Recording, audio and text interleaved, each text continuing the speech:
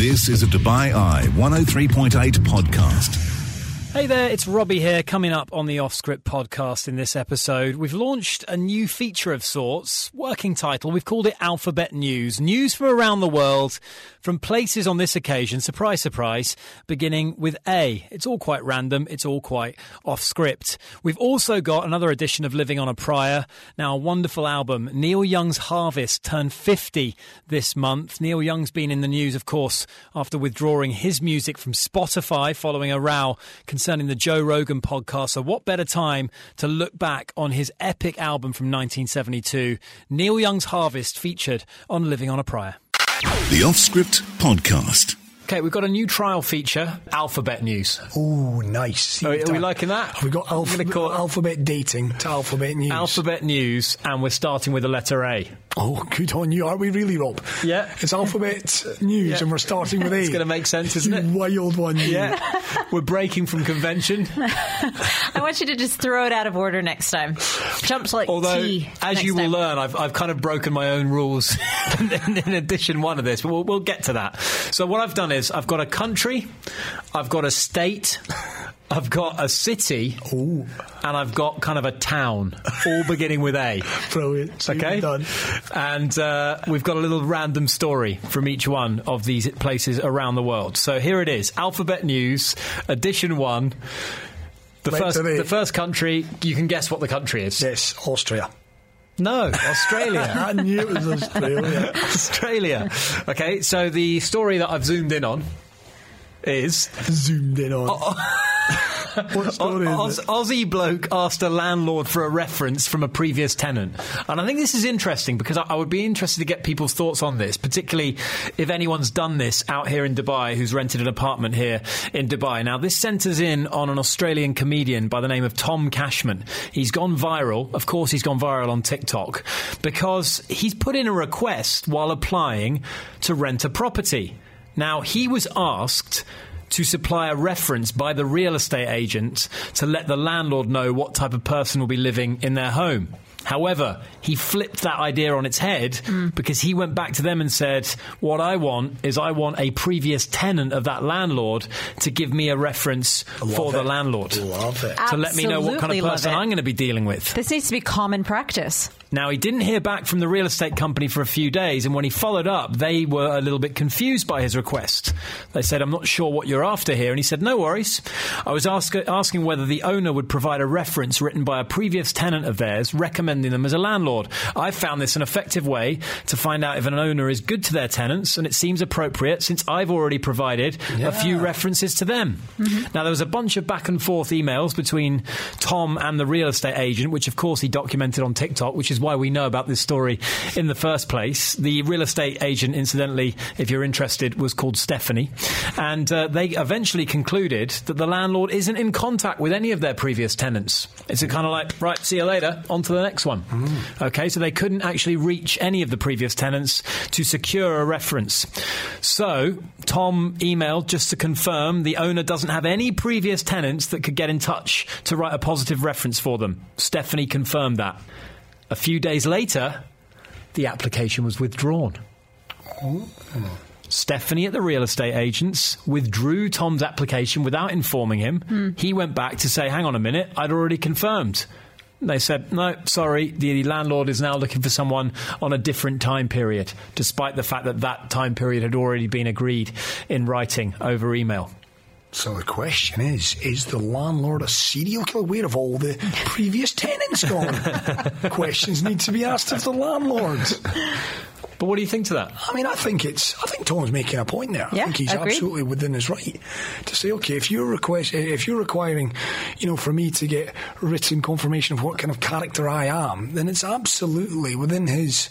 Listen, it's absolutely the right of the landlord to turn around and say, I'm not going to do that. And jog on. This place will sell, or this place will rent, no problem. But I quite like it from Tom. I may well take up Tom's idea and run with it in the future. Yeah, good luck. executing that here. Yeah, well, I'm going to Has try. anyone tried? I'd be really interested to know if someone has tried to get a reference on a landlord. In fairness, I must say, again, I'm probably in the minority here, from all of my mates that live here, I've not heard a horror story with a landlord. I must be honest here. And if you do have a horror story with a landlord, keep it anonymous, do let us know 4001. But in the main, you are kind of left to your own devices. I've got a lot of friends who are currently on, and I quote here, good deals, that the landlord has been very good to them with the kind of fluctuation of prices during the COVID pandemic. And it's very rare that I've heard any landlord horror stories. I definitely heard one from a friend in our circle. Lived in a very swish, expensive place downtown. Had the same landlord for like 10 years. And every year it was a new thing of him just being absolutely outrageous. Refused to bring the price down even when all the other apartments were coming down. Yeah. And we were just like, get out. What are you doing? And she stuck with it for 10 years. Yeah, I got squeezed by my old landlord from about 10 years ago. Every single year, the price was going up, like pretty punitively, okay?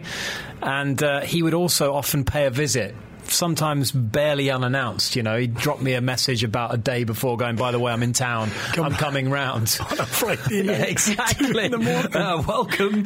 And then he wasn't the greatest, in all honesty. He was not the greatest. Yeah. He was ruthless. He wanted to extract as much money.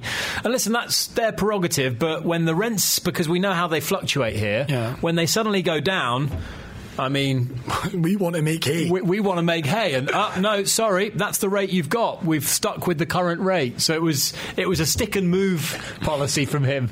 It was move when it was going up, stick when it was going down. Hey, listen, proper landlord. And I'm not much of a negotiator, unfortunately. So he saw me coming a mile off. He's like, I can take this guy to the cleaners. I know the apartment you're talking about as well, and he was laughing all the way he was. over that apartment. He was getting twice what tenants next door to me were getting by the end of it. By the end of my tenancy.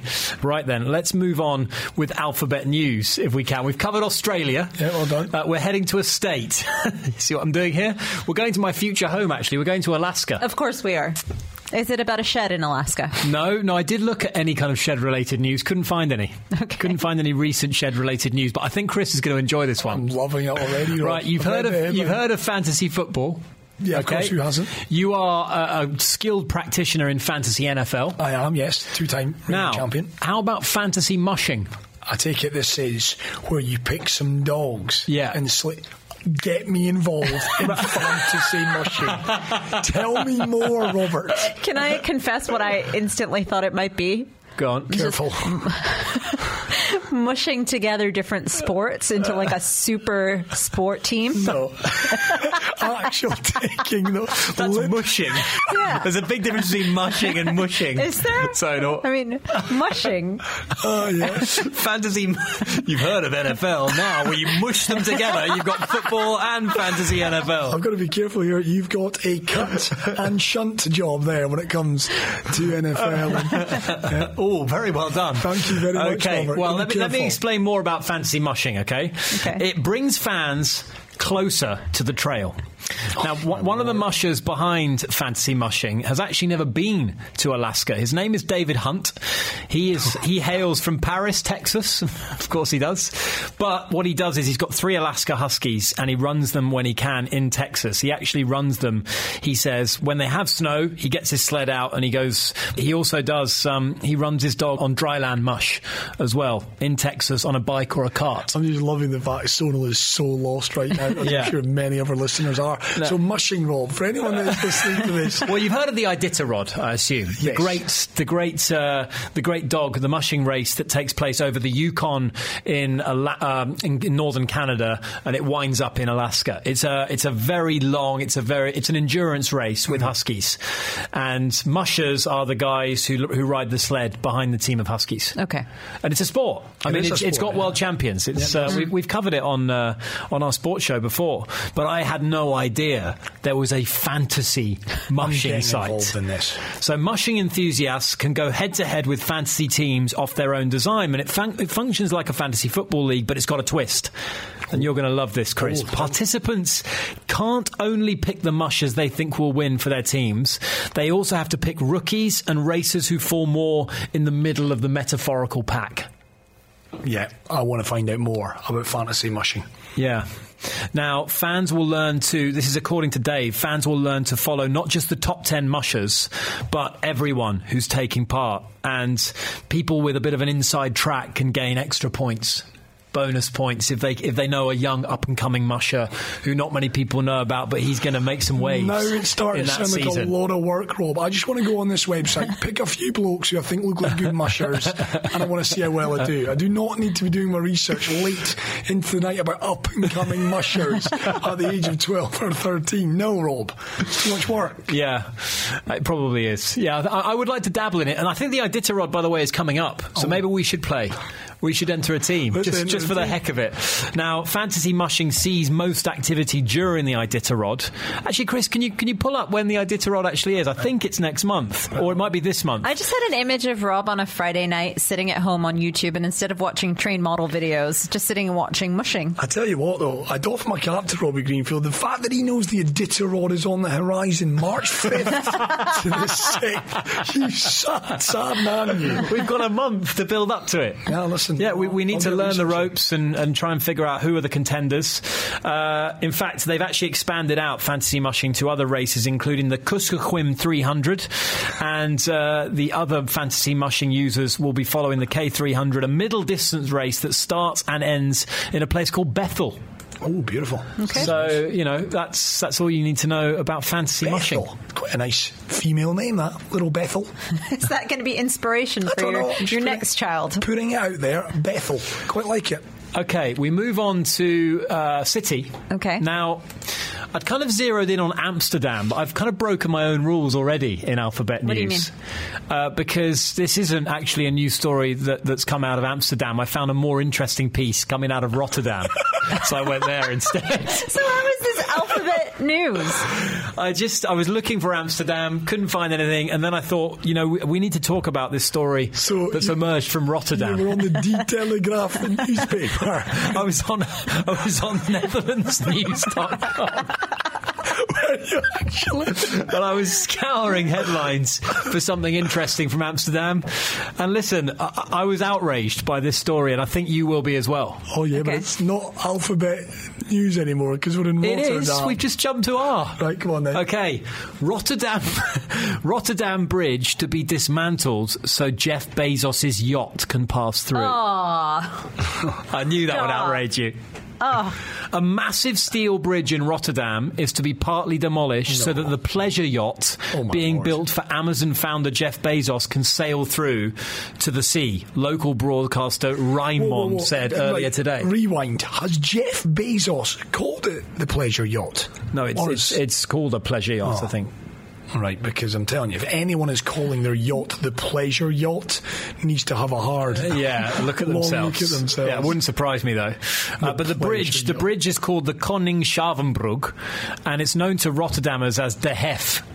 It was renovated in 2017. The council pledged at the time that it would never be dismantled again, but that promise is going to be broken, all because Jeff Bezos needs to sail his yacht through. He might be so this yacht is actually being built in Rotterdam? Presumably, that's the idea. He's paying a pretty penny, basically, to get this shipped up there. I'm sure part of the cost of dismantling the bridge will be added, I'm sure, to the... I hope the whole cost of dismantling it will be added to his bill. Listen, in fairness to Jeff, he's kept a lot of people in employment in that part of the world. Remember that, Sonzi.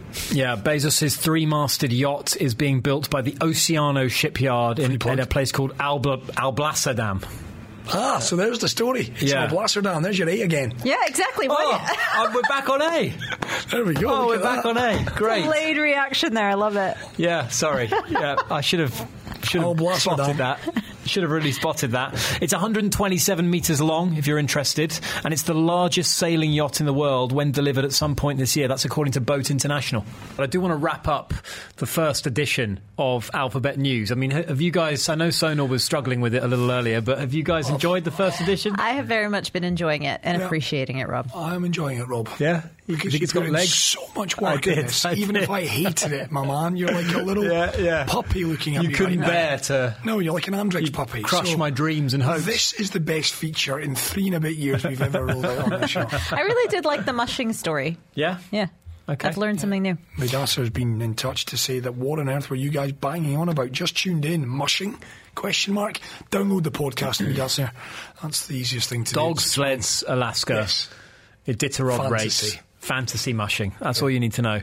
That's what you should be Googling, by the way. Fantasy mushing, to see how you can get involved in the league up there in Alaska. It's good to know I'll have things to do when I move there. Well, that's it. You'll be a key and a very, very good fantasy mushing player. Okay, I want to go now to Aloha, which is not in Hawaii, but it's in Oregon. Oh, okay. And I want to tell you, this is the final stop for Alphabet News this week. Aloha man eludes police for an hour on stolen tractor. How does he elude police? Which is, I just had this vision of the slowest high-speed chase in the history of chases. So a 39-year-old man is facing charges after allegedly stealing a John Deere backhoe tractor. Now, that is a free plug if ever there was one. What is a John... Well, I know what a John Deere is. It's those big... The backhoe is obviously the tractors that rake behind them. Right? I don't know, but... I'm assuming that. I'm putting 2 and 2 together there and maybe coming up with 5, but I'm assuming that's what it is. Anyway, he managed to drive it for nearly 30 miles, at one point fleeing, and I think fleeing is a generous use. Have you ever seen a tractor in full flight? Yeah, I mean, it's ponderous, to say the least. I mean, you get stuck behind one of those on a country road, you're there for hours. Yeah. The idea that it could evade successfully chasing cop cars for the best part of an hour is comical, to say the least. This was, the news story writes, during a lengthy, slow-speed pursuit. An Oregon State Police trooper reported seeing a tractor driving near Interstate 205 and Highway 213 after midnight.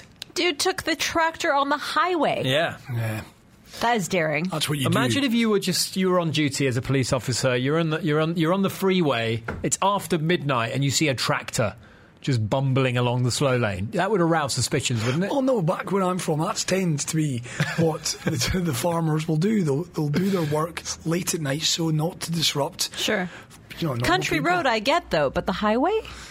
Yeah, listen, I would be pretty perturbed if you saw a John Deere tractor down Shakes Head Road. I don't think they're permitted, in all honesty. But, if you're going to do it, you have to do it. I've never seen a tractor in the Middle East.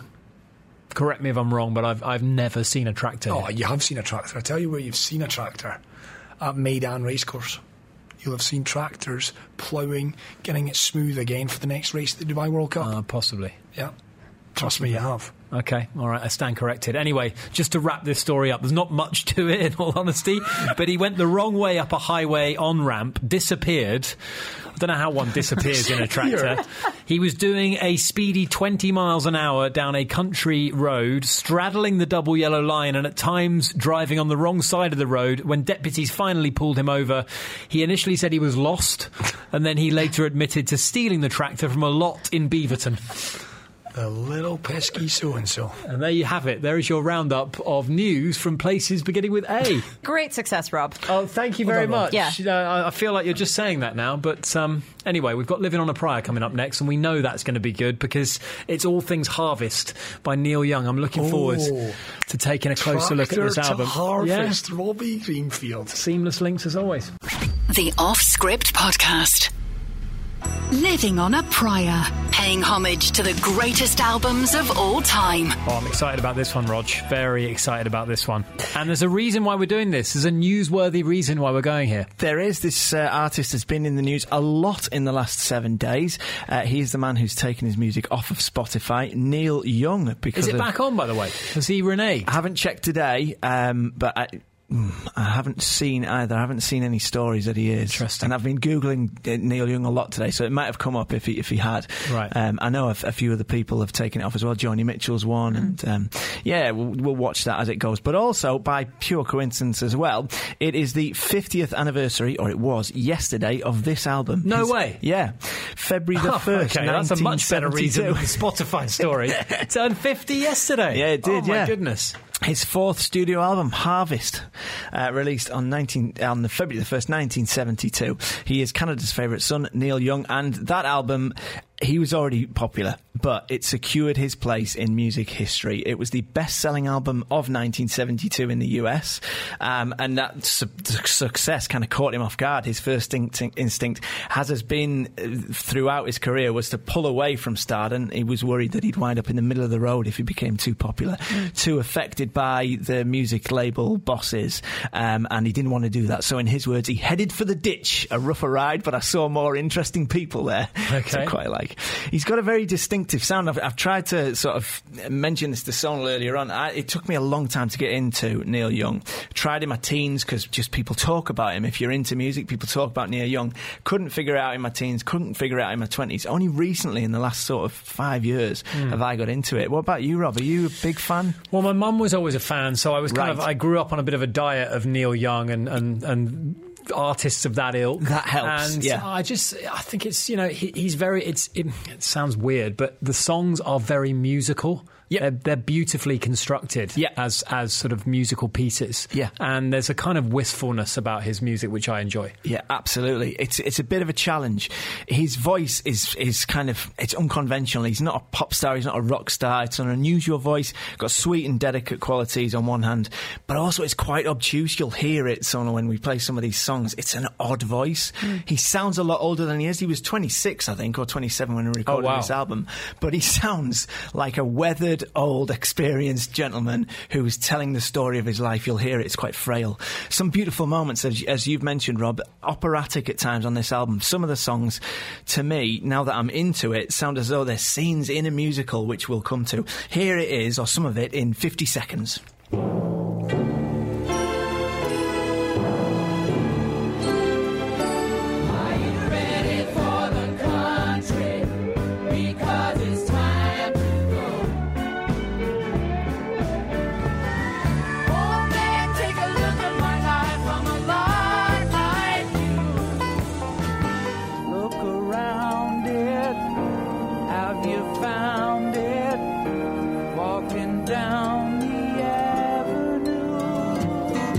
Seen the needle and the damage done, a little part of it in everyone to give a love. You gotta live a love. I really hear what you're saying there about the fact that he's 26. I cannot believe that. Can you believe it? It's quite haunting, isn't it? That voice is just, exactly, you associate it with an older person. At times, very haunting, yeah, you're right. The album features, you heard a little bit there, from the London Symphony Orchestra, no less. Also, the voices of David Crosby, Graham Nash, Stephen Stills, Linda Ronstadt and James Taylor, and Young and his band that he created just for this album were called the Stray Gators. I like that. In 2019, Neil Young wrote on a blog on his own website that he confirmed most of this album was written about Carrie Snodgrass, who he was in a relationship with at the time. He called her a wonderful actress and person. She sadly passed away in 2005, I think it was, and she is the mother of Young's son, Zeke. They split up in 1974, so they were in a relationship at the time this album was being written.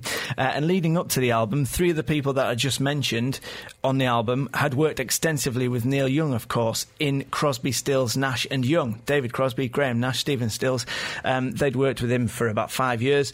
They went their separate ways in 1970 to pursue other interests. Each of them are still in the industry now. And there was no hard feelings between them, as you can see. They all appeared on this album with their fantastic harmonies, which we'll hear a bit of in a bit. When they split up, Young went back to his roots, using country and folk music as a vehicle to tackle big themes that he'd always written about, understanding feelings of love and loss and your place in the world, finding your place in the world, which he's so good at. He went out on the road, he played a load of these songs live, acoustically, to audiences that had never heard them before, and one of those live recordings from that tour actually ends up as a song on this album in its entirety. They didn't touch it, they just took it directly from a live recording, put it straight on the album, and it was that tour, those songs, and the opportunity would thrust itself upon him. He was out playing live, and a recording from the tour at the UCLA at Rose Hall would end up as an album, and one of the songs from that album would end up on this album. It's called The Needle and the Damage Done, and it's just Neil Young on stage, quite beautiful, playing his guitar and playing quite a straight bat with the lyrics. He's lamenting the friends and bandmates that he's lost, sadly, to drug addiction, which was rife at that time. Here's a little clip of it. I sing the song because I love the man. I know that some of you don't understand. Milk blood to keep from running out. This is live, is it? Yeah, it's live, and to prove it, there's applause at the end of the track, just in case you doubt it, because it sounds so good. Yeah, you know, it sounds like it was recorded in a studio, actually. Yeah. No, Rose Hall it was at UCLA. So that was recorded. That was in the can. And then in February 1971, Young travelled down to Nashville to appear on the Johnny Cash Show. And on the same episode, James Taylor and Linda Ronstadt would also appear, and they would appear on the album. He was talking to them about these new songs. He was playing a couple of songs on the Johnny Cash Show. And then he ran into music producer Elliot Mazer, who just opened a new recording studio, the brilliantly named Quadraphonic Sound Studios, and he wanted to show Neil Young it. Brought Neil Young in. He loved it, just loved the feel, loved the vibe, loved the equipment, and decided that night to start recording the songs that he'd been playing for the last year or so. So they recruited a local drummer, Kenny Buttry, a local bassist, Tim Drummond, and a pedal steel player, which pedal steel is kind of the guitar that instead of being on your body, it's on your knees, and you play like you have a little cuff of metal on your finger, and you play it up and down the strings. You'll hear it prominently on this album. That was played by Jim Keith. He called those three guys the Stray Gators, and the rest is history. They laid down the acoustic songs and the basic tracks for the rest of the electric songs on the album within a few days. So in that session you had Out on the Weekend, Harvest, the title track, Journey Through the Past, Old Man, and Heart of Gold. Old Man, for me, the best song on the album. It's absolutely beautiful. It's got light and shade. It's got those very operatic moments that we mentioned, but the lyrics are quite introspective, quite existential. Here it is at its quietest moment. Old man, look at my life. I'm a lot like you were. Old man, look at my life. I'm a lot like you were. I love it. Yeah. And then right next to that, within a few musical phrases, you get a big thump, a big wall of sound as the whole band comes in, and the backing singers, which we'll talk about in a sec. Here's what that sounds like.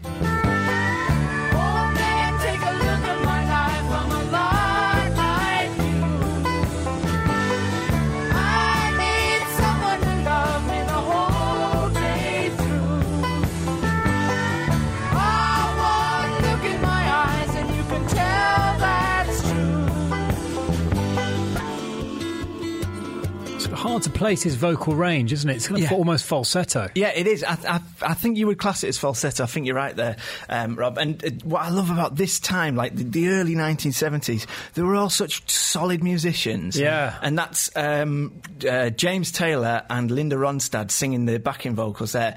They were just sat on a couch in the studio. They pulled the mic up close to them, so there's no like pretentiousness. There's no, they were all so unique fun as well. Yeah, absolutely. It was a golden era. I mean, they were writing their own songs and performing their own songs. Yeah. 90% of artists at the moment just get someone else to write the song for them. Yeah, you're right. It's designed by committee these days. So the album's eclectic songs were then recording at Neil Young's ranch in California, and they decided to do it without headphones. So they just set up a load of PA speakers around one of his barns, and that meant that the microphones were picking up different shots of speakers bleeding out across the room, and it gave like a natural reverb or delay effect, which, it doesn't sound tight and professional, but they liked it. It gave the album like a live, in a room sort of feel. Have a listen to Are You Ready for the Country, and I think you'll hear what I mean. Are you ready for the country?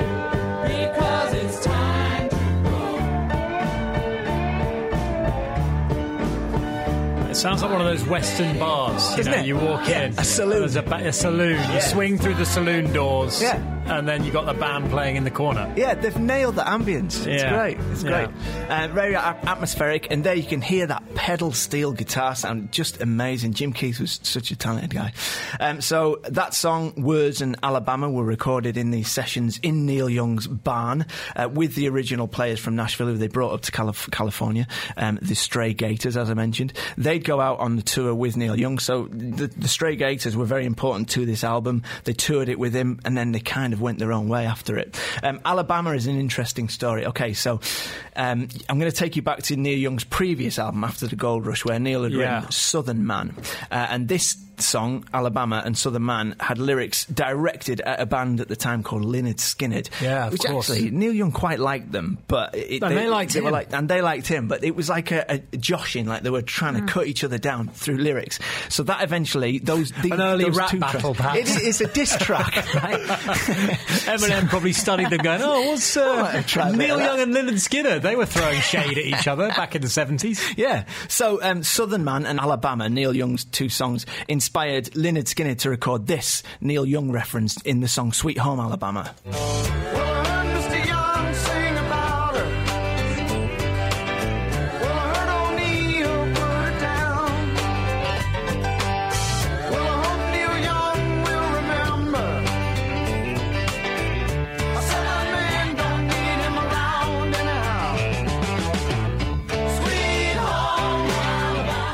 Never registered that before. That he's name checked in that. Name checked it like 3 times. It's really good. And they reference his song as well. The original song on the other album was Southern Man. So in Alabama, Young felt a bit disappointed by what he'd done. He basically just reworked Southern Man from his previous album, and to this day still talks about it being a bit of a regret. He said in his autobiography, Waging Heavy Peace, Alabama richly deserved the shot from Lynyrd Skynyrd with their great record. I don't like my words when I listen to it. They're accusatory and condescending, not fully thought out, and too easy to misconstrue. So there's a little bit of regret there. Okay. Going to move on to the orchestral moments. There's a song called A Man Needs a Maid, which was directly about his relationship that we talked about earlier on. And then another song as well called There's a World, which is just stunning. It was recorded by Jack Nish with the London Symphony Orchestra over in London in Barking Assembly Hall just after they'd laid down all the tracks. I'm going to play you the beautiful opening 45 seconds of There's a World because it demonstrates what we were talking about earlier about it being more than a country music album. It's like, for me, this song is like a scene in a musical where the character's just trying to figure life out. It's stunning.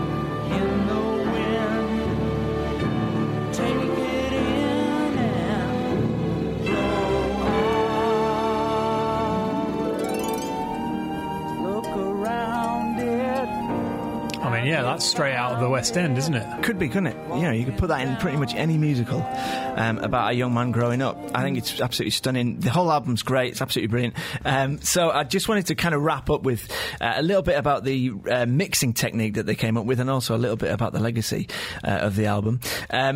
So I think this is possibly the greatest mixing technique ever conceived. So they're down at Neil Young's house in California, the ranch as it's called. He's got a huge house and a load of barns. They recorded the album in the barns. Elliot Mazer, the producer, linked up the left channel of the final mix into the PA speakers in the barn, and the right channel of the final mix into a load of speakers that he put into Neil Young's house.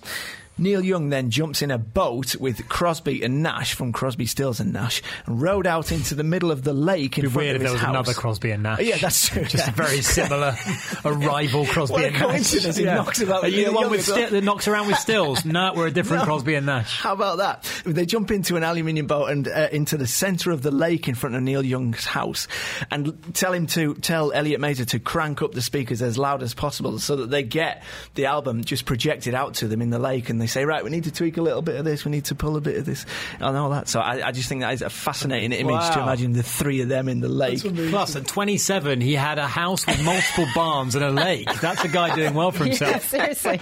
And it's a man who shied away from the limelight. Imagine if he just pursued it and gone for it. Wow. Absolutely loaded. Anyway, at the time, 1972, it was the biggest selling album of 1972. It secured Neil Young's place in modern music history, despite his best efforts to shy away from the limelight. But critics hated the album. Rolling Stone's John Mendelsohn at the time said the discomfortingly unmistakable resemblance of nearly every song on this album to an earlier Young composition is it's just added, all he's done is add steel guitar and new words to After the Gold Rush. The Montreal Gazette, of course, Neil Young is Montreal's favourite son, called it embarrassing at times, although interesting lyrics at other times. Having said that, the momentum has built over the years, and with the benefit of time, we now all know it's a brilliant album, and it's just gone up and up those charts and polls that you see of the greatest albums ever made. It's often in the top 10 wherever you look. And then in 2005, it was entered into the Grammy Hall of Fame. There was a huge clamour for Neil Young to tour the album for its anniversary last year. Sadly, he apparently turned down millions of dollars from multiple investors, saying that the original musicians aren't with us anymore. He didn't want to go back. Why is everybody obsessed with harvesting when we should be planting? Which I thought was quite a nice way to finish up. Well, his album's called Harvest, so that's why, Neil. Yeah. Come on, it's not difficult. It would have been great if he'd talked. I know, can you imagine? The Off-Script Podcast. We hope that you enjoyed this episode. Please do go ahead and click subscribe. You can also check out our other podcasts, Time Capsule or The Big Interview. Find it wherever you get your podcasts.